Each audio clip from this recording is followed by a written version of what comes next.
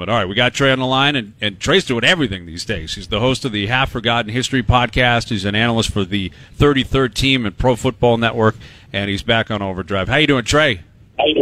Good, guys. How are you? We're doing well, thank you. Are you a Steve Ballmer fan? How do you feel about that dude out in L.A.? Well, I'm a Steve Ballmer fan in the sense that I'd like to be able to make the life choices he's making. Yes, valid. I'm not a huge fan of his dancing. What about his knowledge of toilets in arenas? You know what? Sure. Why wouldn't we all have all kinds of intimate information about that? Yes. Well, if you're building a place, you need to know that kind of stuff, I guess, and announce it to the world, and he did that. So I'm curious with this Aaron Rodgers New York Jets story. It feels as if the Jets are just putting all their chips in on Rodgers. Is that a dangerous strategy? How big of a gamble is this for New York? Well, I mean, it's a dangerous strategy if he doesn't want to go, but is it a less dangerous strategy than saying, well, we'll just hope Zach Wilson gets better after 2 years of sucking, right? I mean, they have to do something because it's pretty clear that they were wrong on Zach Wilson. I mean, I don't think that's debatable at this point. Is it fixable? Maybe. But we haven't seen anything from Zach to suggest that yet. And quite frankly, maybe the best thing for Zach is to have him be a part of a trade somewhere and get him out of there. But yeah, this is an all or nothing thing, absolutely, with Aaron Rodgers, because Derek Carr was the Jets going to be the Jets' backup plan anyway if they didn't get Rodgers. He's off the table. And so now, if you don't go get Aaron Rodgers, what is your next option? Do you jump in on Lamar when weirdly suddenly no one seems interested in a former MVP at the age of 26? Or do you go the Jimmy Garoppolo route because Robert Saleh and Jimmy have history with San Francisco? So yeah, this is a pushing my cards to the center of the table move without a question for the Jets. What's the Lamar story, Trey? Is it something where this guy, the casual fan, sees the natural ability and what he's able to do? Is there some type of dirty secret out there about him that teams are shying away? Because you would think in any other circumstance that they'd be frothing at the mouth to get a shot at this guy. So what's up with the whole situation? Well, that's, I think, what a lot of people want to know, right? I mean, he's 26 years old. He's a former MVP, and he's a franchise quarterback on the open market. Just remember, it was less than a year ago, or right about a year ago, when all these teams that very quickly and publicly, we should point out when asked, they didn't just put that out there, they were asked by people, saying they're out of the Lamar Jackson sweepstakes, and they were sure as hell seemed like they were all in on Deshaun Watson, who is, by every measure, doesn't have the resume of Lamar Jackson, is not as young as Lamar Jackson, and, oh, by the way, has 25 sexual assault lawsuits going against him. So I find it very fascinating that all these teams that couldn't have been more in on Deshaun Watson suddenly want no part of Lamar Jackson. And there are certainly valid reasons that you can, well, he's been injured the last couple of years. Is his style of play going to be more conducive to injury? Are we concerned about that? And you can say that, but, Patrick Mahomes rolled his ankle playing from the pocket in the AFC divisional game and somehow limped his way to a second straight Super Bowl. Joe Burrow runs a lot, and he tore his ACL in his rookie year, and he's come back and played fine. What I'm most curious about is how are the Ravens so confident that they knew this was going to be the market for Lamar Jackson, that they were willing to put the non-exclusive tag on it? Like, to me, that's the one question I want to know. How were the Ravens so adept in understanding what other teams would want about their quarterback before he was ever put out there? That, I think, is a very interesting question. Trey, how much does Lamar not having an agent weigh into this? Because you kind of, you hear the numbers get filtering out, right? Like, the Ravens want to give him $130 million. He wants $200 million. You never know what to believe. But if this guy had, a real agent working for him, don't you think this could be done by now? Yes, I completely agree, and that's a great point. And people will say, well, the Ravens got a deal done with Roquan Smith, and he doesn't have an agent, and he got a 5-year, $100 million deal, even though it's not bad. As we all know, these NFL contracts are basically about guaranteed money. But it's one thing to negotiate an inside linebacker's contract. It is completely different to negotiate a quarterback contract in a league where the quarterback is essentially everything, and half the league needs an upgrade. It absolutely is hurting Lamar Jackson. And, maybe we're learning from all these contracts that have been coming out recently. The Kyler Murray deal seems like a disaster. We all saw what the Deshaun Watson contract was and all the money that he got guaranteed. And I also find it very interesting, guys, that the first owner to say anything publicly about the Deshaun Watson contract about a year ago this time was Ravens owner Steve Bisciotti, who said he thought it was a terrible contract for the league. And, it's very interesting that was his opinion when he knew he had to negotiate with Lamar, and suddenly the market at the moment for Lamar is very quiet. Now, we got to understand, we are in the infancy of this whole thing, okay? Lamar controls a lot of this because he can't be traded to a team, which is what would happen in this situation, until he signs the tender. Then, because the Ravens don't have his rights. And they have until July 17th or 15th, I think it is, to work out a long-term deal. Otherwise, he plays on the one-term tender or the one-year tender on the non-exclusive. But, there's no incentive for Lamar to do any of that right now. I think we were all thought that there might be a flood of offers in early. I think there's going to be a little more due diligence about this because I do believe there's something to the idea of other teams not wanting to do the Ravens' work for them. Like, let's say they work out a great contract and it's all set and good to go, and the Ravens say, "Oh, that's what the market is. Okay, fine, we can match it. We'll pay you." A lot of people say, "Oh, just take the top 2 picks or the 2-1 picks that you get." Right? Well, there's about a 60% fail rate at quarterbacks taken in the first round. In fact, from 2015 to 2017, of the top 2 quarterbacks drafted, or 2018 rather, only one quarterback that was one of the top 2 quarterbacks drafted is still with the team that drafted him, and that's Patrick Mahomes. Everybody else has moved on, and Carson Wentz has moved on 5 times, okay? So it's just not so easy to say, we'll just take the draft picks and find a franchise quarterback. They have one in Baltimore, and I find it really interesting that they let it get to this because they catered that offense to Lamar Jackson. Everything they did was built around how Lamar plays, and now you're just going to let that sort of go up in smoke? That's really weird.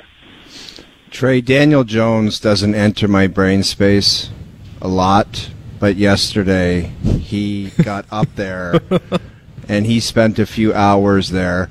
And I guess, as a former athlete, I understand, you got to get paid and there's comparables, and if that guy gets it, you do too, just as you just talked about with other quarterback contracts. But I seem to have a difficult time wrapping my head around an executive saying, well, we got to pay somebody, so we might as well give it to him, when ultimately I don't know how far he takes you, and I don't know if you win with him.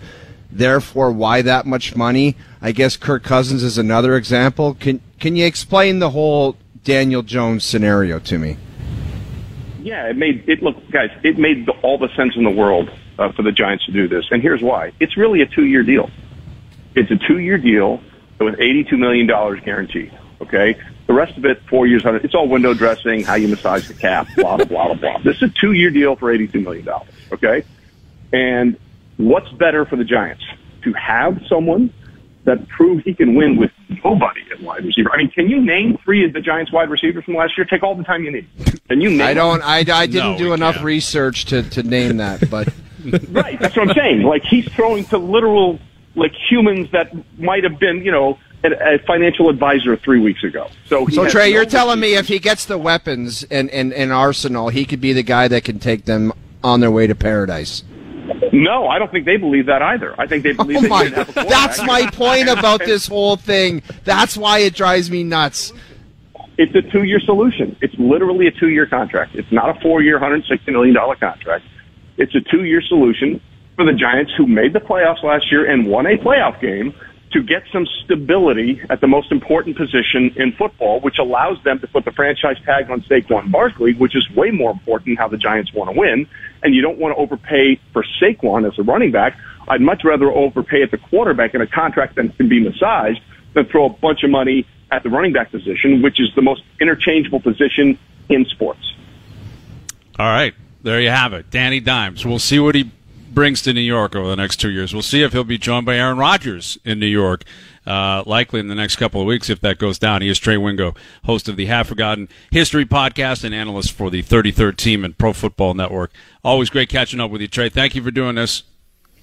You got it, guys. Take care. Trey Wingo Yeah, there you go. 2 years. That's what he's saying. Giants don't believe it. No one believes it, but they don't have another option. So you get 2 years. Here's some money. $36 million signing bonus. Yeah. Year one. See what happens, right? That's the nature of being a quarterback. Like, quarterbacks. That's the thing that's conflicting. Just the one sentence that Trey said, he's like, they know they can't win with him either. And it's like, there's a check for $36 He's not elite, million. But it's the NFC. You know, that's Dude, the I NFC. get it. I heard all your stats yesterday. I just find it incredible that you want to give a guy a signing bonus for $36 million. I would rather have Jim Taddy at quarterback than paying a guy $36 million that I don't think is going to win. This is the thing that's conflicting about all these guys: Lamar, Kyler, Danny Dimes. Who else are you going to go get? You can go be the Carolina Panthers and stink and have a million different quarterbacks come in.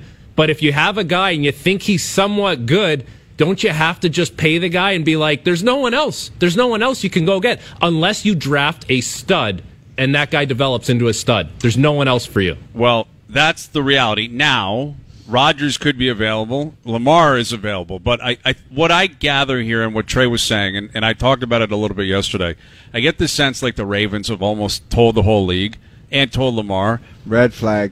Well, no, I think we're done trying to figure you out. You know, you're your own agent or your mom's your agent, and it's getting annoying. Go find the deal, and then we'll just match it, and that'll be it, right? Like it's almost like what Carolina did with Aho. Go find it somewhere else, and we're just going to match it so we don't have to worry about it because it's bothering us. Yeah. We can't come to terms. Or there's other scenarios where a manager will say, I tried to trade you, but nobody wants you. That's the worst. That's so gutless. I tried to trade you. Right. And sometimes it's true. It's like, okay, I want out of here. Yeah. Nobody There's wants no way you. it applies to Jackson, though. When you consider Danny Dimes getting money, Derek Carr just got a red carpet tour around North America. But that's the thing. If you're Lamar, how are you not looking at it thinking Danny Dimes got what he got, Kyler got what he got, Watson's in a different, like no other team is that desperate like Cleveland is, but how is it not $200 million? Well, and it's a done deal. That's it. I think the one mistake he's probably got, and I think the one contract that chaps his ass is the Deshaun Watson one. Of course. But But that was under circumstances that are really awkward and very rare. Yes. And that's why that contract was delivered the way it was. And that's probably one, Hayes, wouldn't you agree, that he's got to get out of his mind because he might not be getting that? Yes. That is what has become clear is that even the owner in Baltimore said that's a joke. The other owners hate the owner in Cleveland, hate him because of this, because of what that guy just did. He gave Deshaun Watson the most guaranteed money in NFL history when Deshaun had not played. You talk about red flags. This guy, everything about his off the field issue persona is a problem right now. He hadn't played in a year. When he played, he was very good. He still wasn't Mahomes.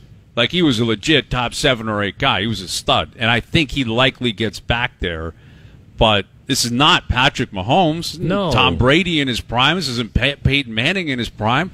It's just a very good to elite quarterback who got the most guaranteed money ever, even with all of the other issues. And I understand why Lamar sits there and says that's a joke.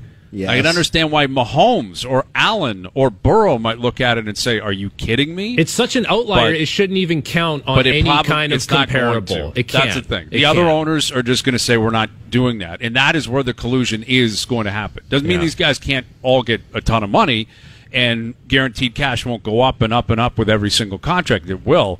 But using Watson, to your point, I think it would be sound advice to say, erase that from your memory. Pretend it didn't happen. Yeah. Because it doesn't apply. Anyway, thanks to Trey Wingo. Mike Johnson coming up in about 20 minutes. Role play level of concern. Todd Lewis of the Golf Channel ahead of the players. We got a lot cooking this afternoon. Overdrive continues. TSN 1050 online, tsn1050.ca.